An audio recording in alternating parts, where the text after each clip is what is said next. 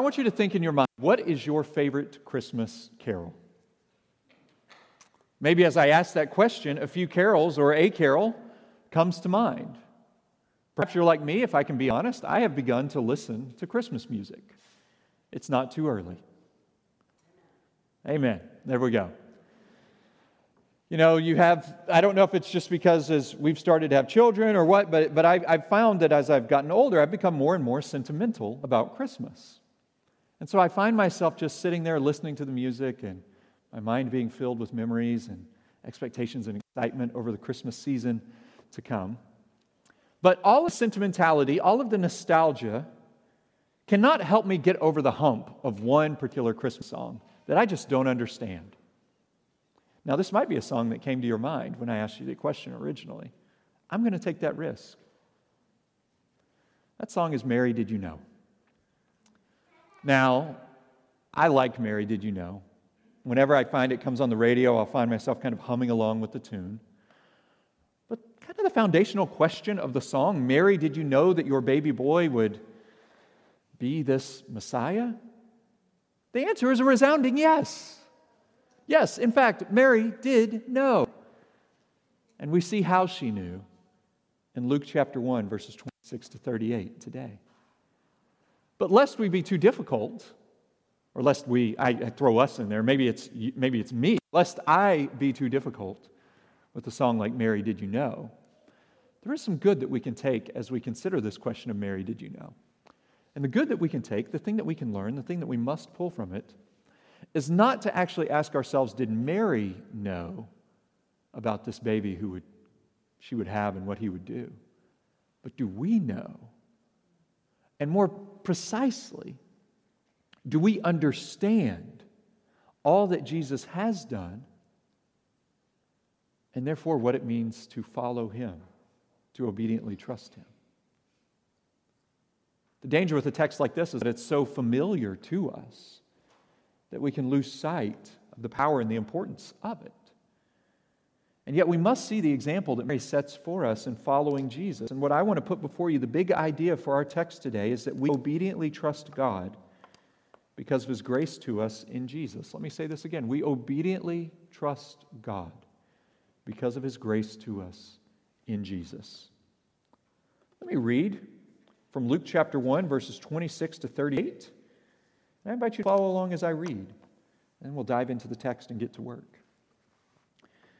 In the 6th month, the angel Gabriel was sent from God to a city of Galilee named Nazareth, to a virgin betrothed to a man whose name was Joseph of the house of David. And the virgin's name was Mary. And he came to her and said, "Greetings, O favored one, the Lord is with you."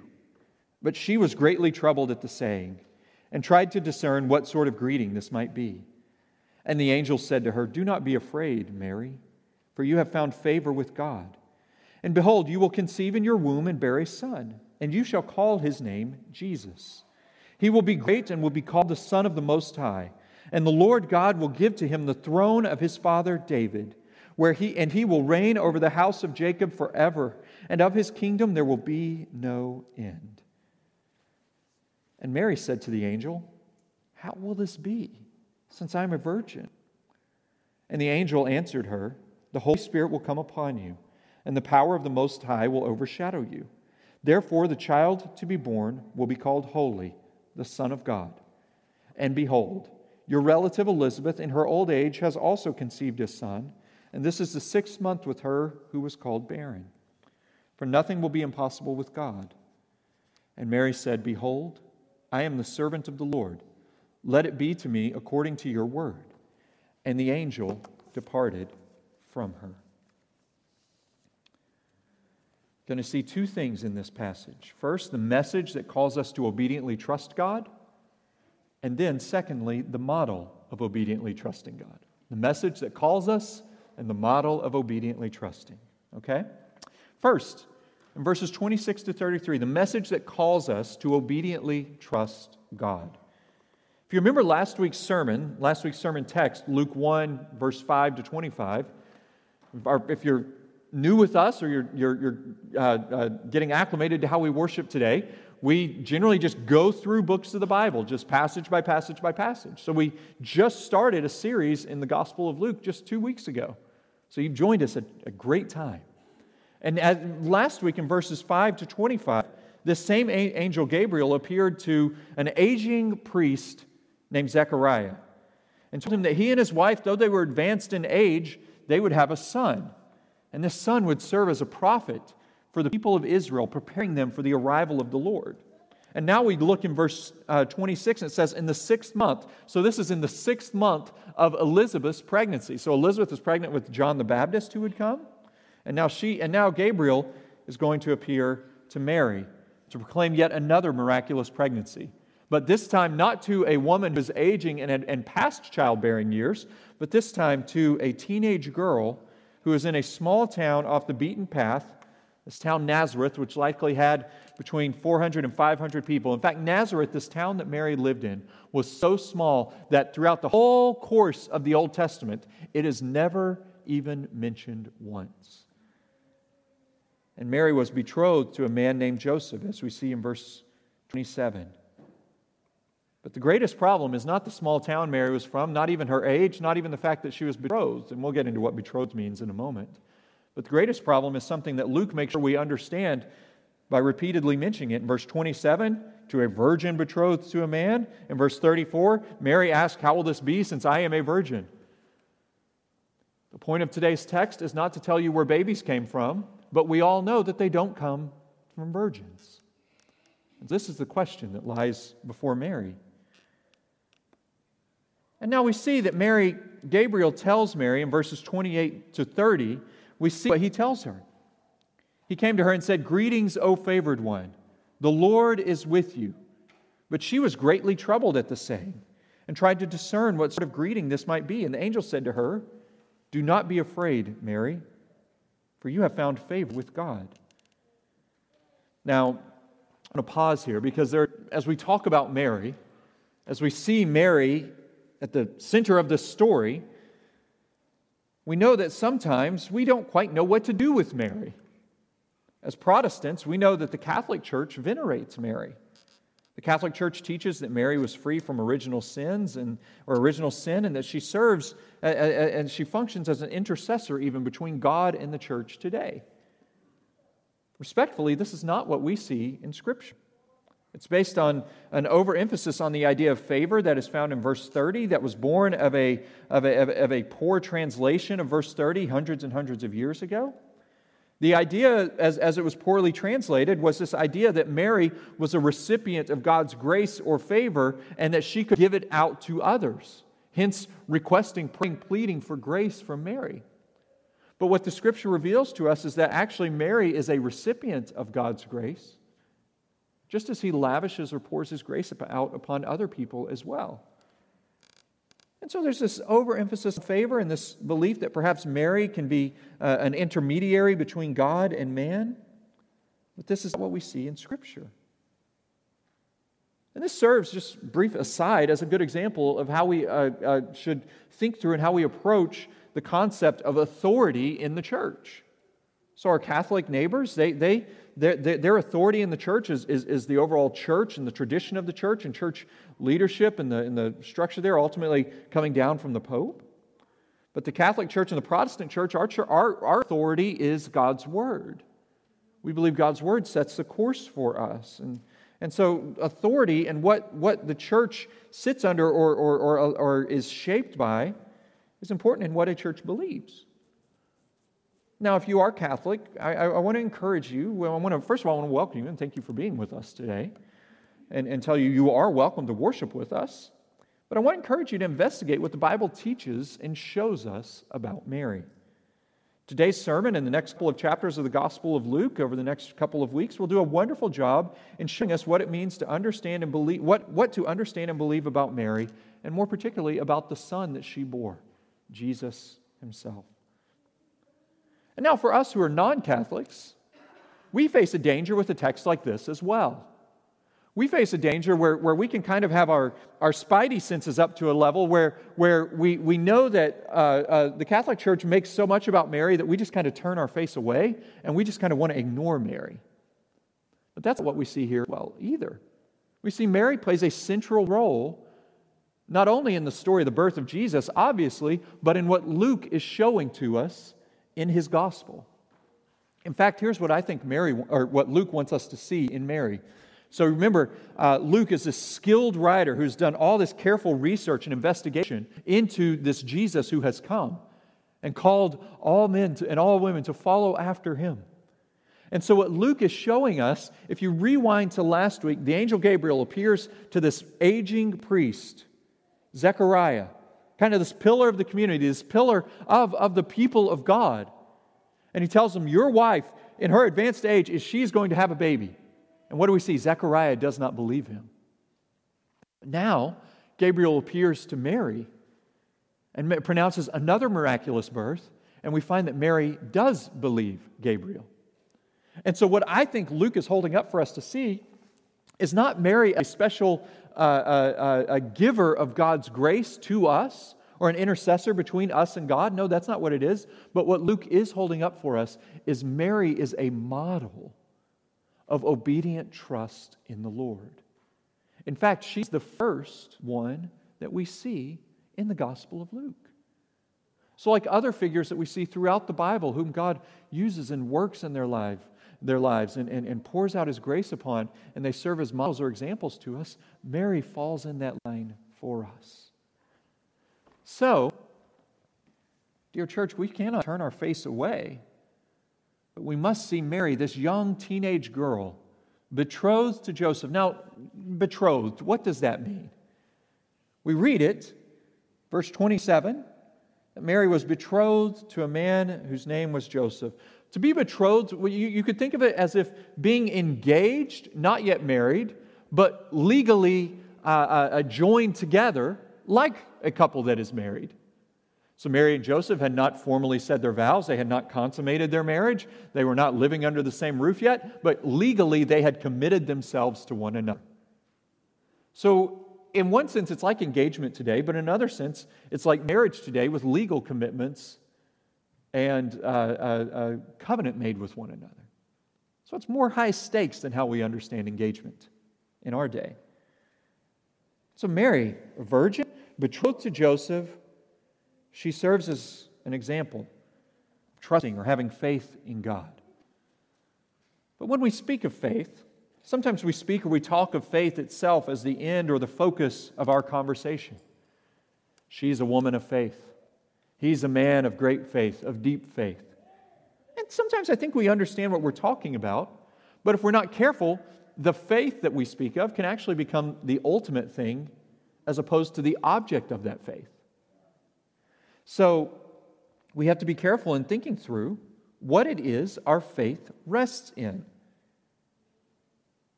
I remember not long after 9/11, there was a big healing service or community event that was held at Yankee Stadium. And representatives from many major religions were there, and they were all offering prayers and or words of comfort after that horrific event, trying to bring comfort and trying to bring peace to a city that was in disarray, a city that had been ripped apart, that was grieving the unexpected losses of thousands and thousands of its own people. But something struck me as I watched that service. All these different representatives from various different faiths, all trying to serve and minister in a manner of uplifting and building up the community. I felt that in so many ways what they were offering was lacking. Now hear me on this. It seemed as if they were just throwing darts out into the universe, almost hoping something stuck. But what Gabriel tells Mary about the baby that she would have informs her understanding and gives bedrock foundation to the faith and the hope that she would model for us. That faith is not cast into the sky or the universe just to orbit around and to live by feel-good thoughts or by wishful thinking. No, faith or trust in God is anchored in the bedrock truth of Jesus who has come and who is building His kingdom, of which there will be no end. In fact, look at what Gabriel tells Mary about the baby that she would have in verse 31 to 33. He says, "You'll conceive in your womb and bear a son, and you shall call his name Jesus. He will be great, and he will be called the Son of the Most High. And the Lord God will give to him the throne of his father David. And he will reign over the house of Jacob forever, and of his kingdom there will be no end.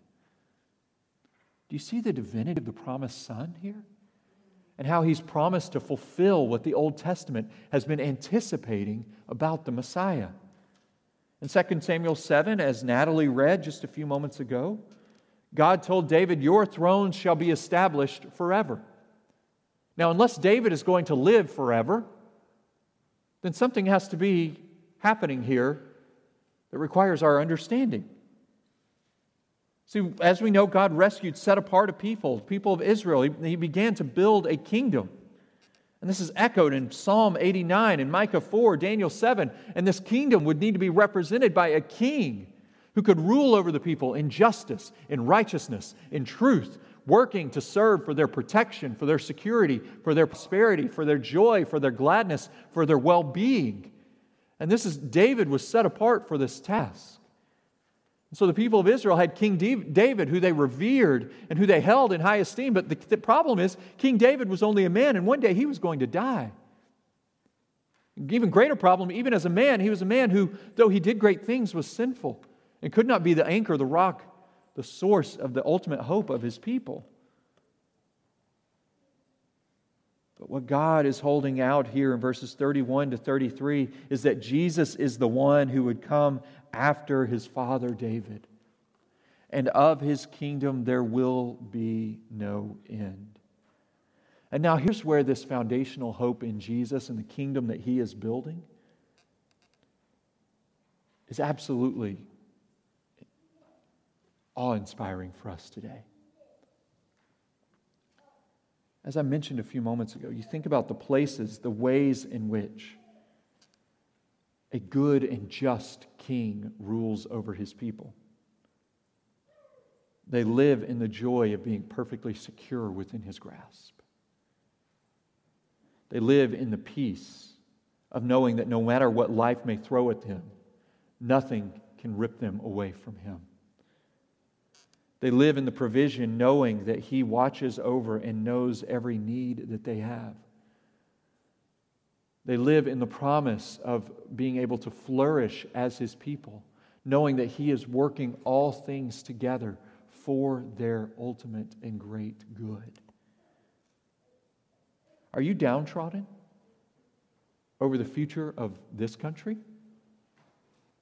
Are you filled with fear over what a possible Democratic or Republican-led government would ever look like? I want to hold out to you the hope of another kingdom, the offer of citizenship in the kingdom of Jesus Christ. The church itself is an outpost or an embassy of the kingdom of God, and we who are Christians, we are citizens of that kingdom. Entrance into the kingdom is found through forsaking one's allegiances to the kings or the gods of this world, repenting of those and placing one's trust in King Jesus, and coming to him for the joy and the peace that is unshakable and that is found in him. I listened to a podcast interview this week with a couple of Afghan pastors. This interview was about all that they and fellow Christians in Afghanistan have endured since the Taliban retook control of the country a little over a year ago. They spoke with great heartache over what has come to their homeland, over the dangers and the snares that the church in Afghanistan faces. But they also spoke over how time and time and time again, even in the face of threats of death, even in the face of knowing other Christians who have likely, they haven't gotten word from them, but have likely had to give their lives as followers of Christ, even in the face of this, they speak of the sureness of Jesus Christ as their rock, their refuge, their very present help in time of need. Yes, their King who promises to be with them. And this is the offer that is available for you and for all who would look to Jesus. Citizenship in his kingdom. Warmth inside from the cold, harsh realities of this anxiety-riddled life. It is available. And it's available through the baby that Mary bore.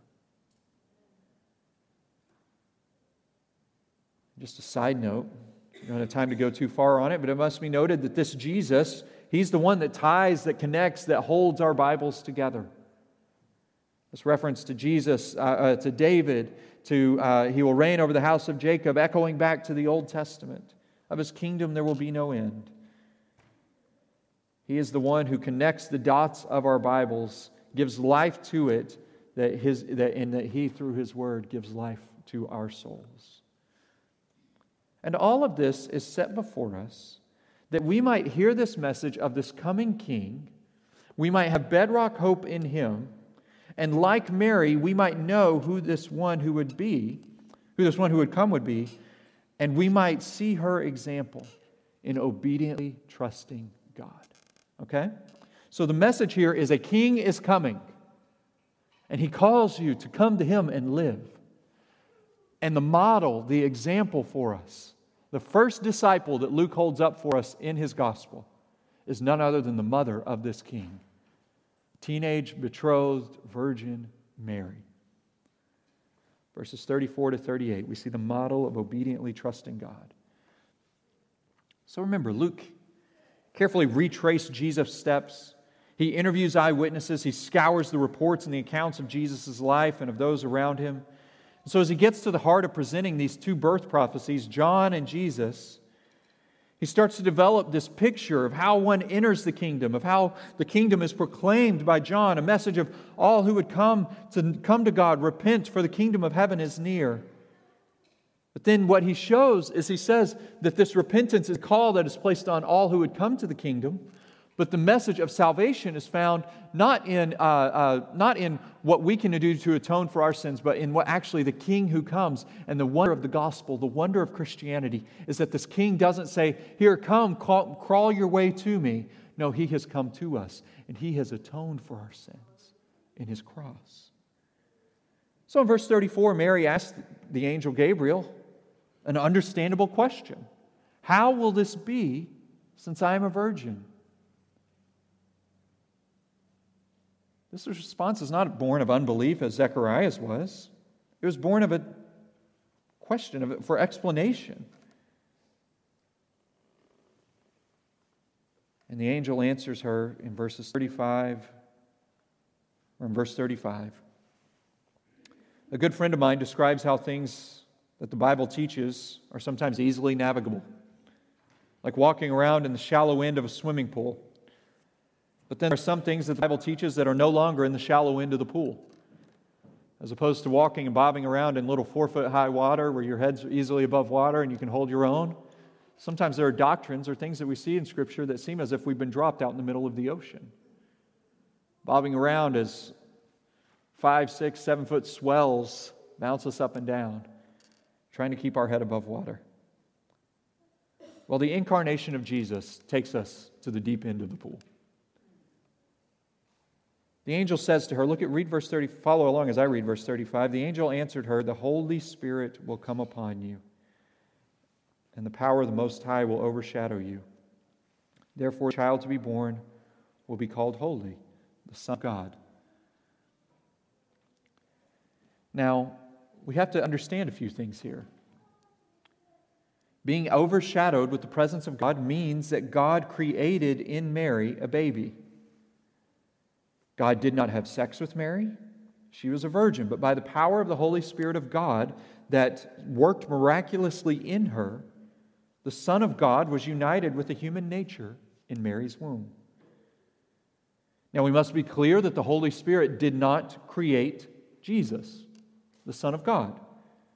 Jesus is eternal as the second person of the triune God, Father, Son, and Holy Spirit. Yet what we see here is that the Son of God was created in human form in the womb of Mary, even though He had eternally existed in perfect fellowship with God the Father and God the Spirit.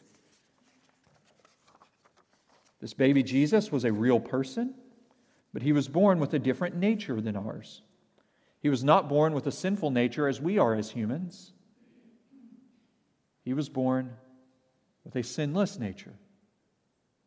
He was born the Son of God, not the son of Adam, as the rest of us are.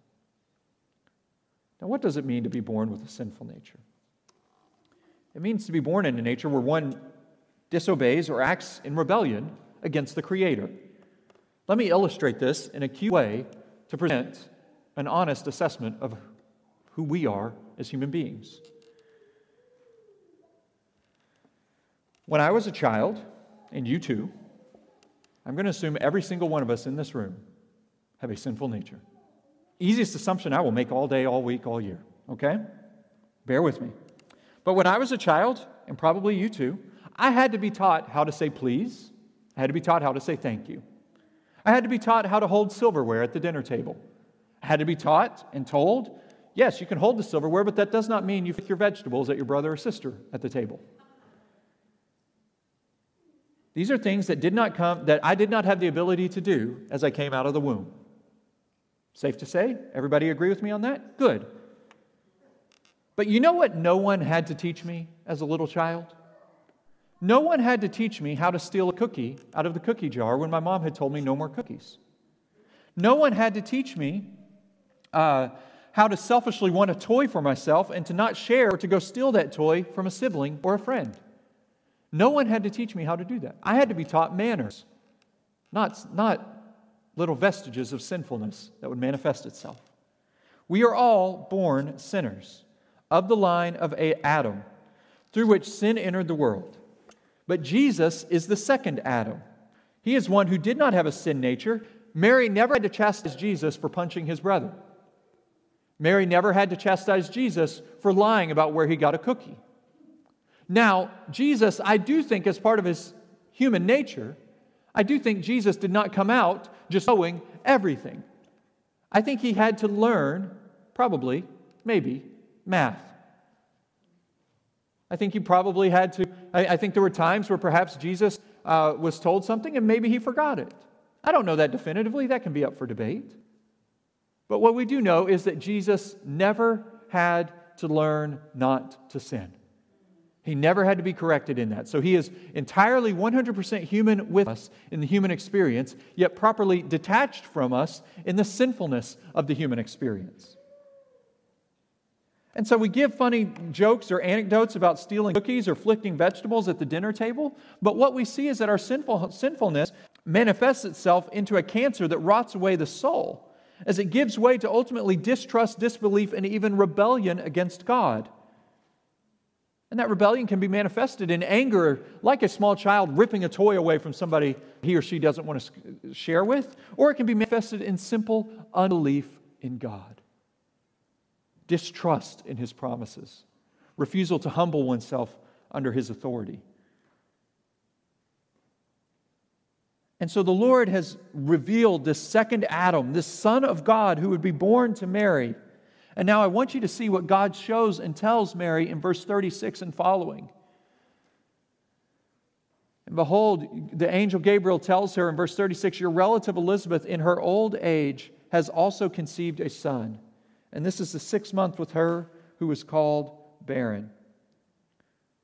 In verse 37, he references or paraphrases Genesis chapter 18, verse 14, where he says, for nothing will be impossible with God.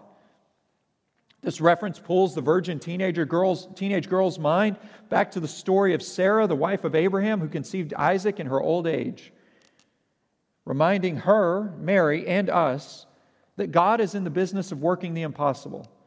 It is as if God is concerned with making sure His servants know that He is able to do the miraculous. Old Testament commentator Dale Ralph Davis says that God has a, quote, holy anxiety to sustain the faith of His servants. He wants to give us truths to hang on to. He doesn't just drop us in the middle of the ocean and say good luck. Gabriel drops this bomb on Mary and then says, hey, Elizabeth, go talk to her. Remember Sarah from the Old Testament? She had a miraculous pregnancy.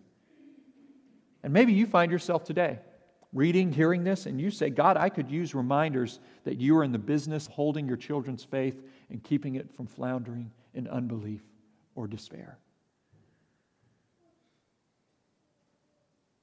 Or perhaps you say, I would like to have faith. I would like to grow in my faith. Mary sets a good example for you.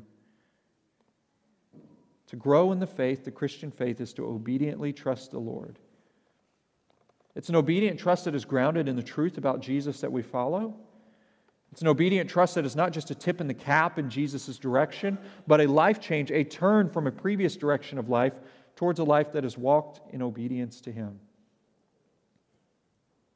And so we see, if we were to conclude, verse 38, Mary said, "Behold, I am the servant of the Lord. Let it be to me according to your word." And the angel departed from her. But we must remember back to verse 27. She was a virgin betrothed to a man named Joseph. See, we must remember this as we understand what the obedient trust that we see in verse 38 means for the Virgin Mary. This did not come with no cost. As she was betrothed to Joseph, remember, a violation of this legal commitment would have been considered adultery. And teenage Mary would face the risk of understanding that faithfully embracing God's will for her life could mean her fiancé ending it with her, believing she's unfaithful, and her becoming a social outcast, a single mother trying to raise a child. Though she does not serve as an object of our veneration, she serves as an example to be imitated in obedient trust. So I want you to consider two parts of application as we conclude, for us to consider what it means to obediently trust the Lord. First, Mary obediently trusted the Lord in spite of great future risk.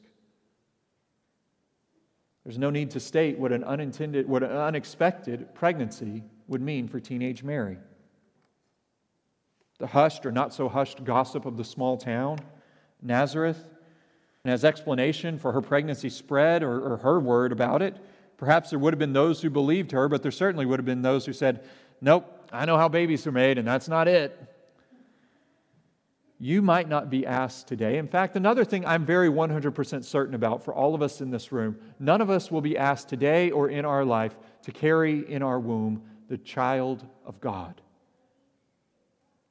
But you are asked, and I am asked, we are asked to understand that obedience to Jesus demands surrender of our future and even understand social costs that will come through our lives submitted to Him. Mary, understanding the King that she would bear, knew in her heart that as she trusted Him, she could know that she would be secure in His kingdom. So Mary obediently trusted the Lord when it came to her great future risk. Will you surrender your future to Him? Will you surrender your plans for your future and say, "Lord Jesus, you can have it, control it"? Or will you surrender your fears for the future and allow and submit yourself under His authority and His reign and enter into His kingdom where He takes those fears and He doesn't just totally wipe them out, but He promises that He is with you and that He gives you life everlasting that those fears cannot triumph over. So, will you trust Him with your fears and with your future? And Mary obediently trusted the Lord in spite of great risk to her family. Imagine the conversation that Mary and Joseph had after this. There had to be questions on Joseph's part. This woman that I love, has she been unfaithful? What does this mean for me raising a child that is not mine? Not only a child that is not mine, but a child that supposedly belongs to God. Talk about a little pressure on a guy. Mary may have had an idea of how her fiancé would respond, but she stepped out in the unknown in her obedience. And she sets an example for us in doing so. Obedient trust in the Lord, remember, means trusting Him not only with our future, but with our families. Knowing that we have unchristian family members who will not understand the faith that we hold dear. Knowing that we will have demands upon our time and upon our priorities from outside that will be difficult to navigate if you're the only Christian in your home. Or if you're trying to raise your children who are not yet Christians and you have to make decisions regarding them and activities and schedule and priorities, it might be difficult. in the eyes of the demands of the world. And yet what we find here, Mary says, "Behold, I am the servant of the Lord. Let it be to me according to your word." Will we obediently trust the Lord, our King, who has been born of Mary? Will we thank God for and take her example, her model before us? And we don't have to ask ourselves, we don't have to sing or wonder, "Mary, did you know?" But perhaps when we hear that song, and you will hear it. You know, now that I've mentioned it, you're going to hear it all Christmas long. That's how it works. But perhaps the better way to turn it around when you hear it will be to say, ask yourself, do I know? Am I obediently trusting? And where it hurts to trust and to follow my Lord, am I looking upon Him, upon whom His kingdom, the sun will never set, on the kingdom of Christ? And is that sustaining me to obediently trust God because of His grace in Christ to us? Let's pray together.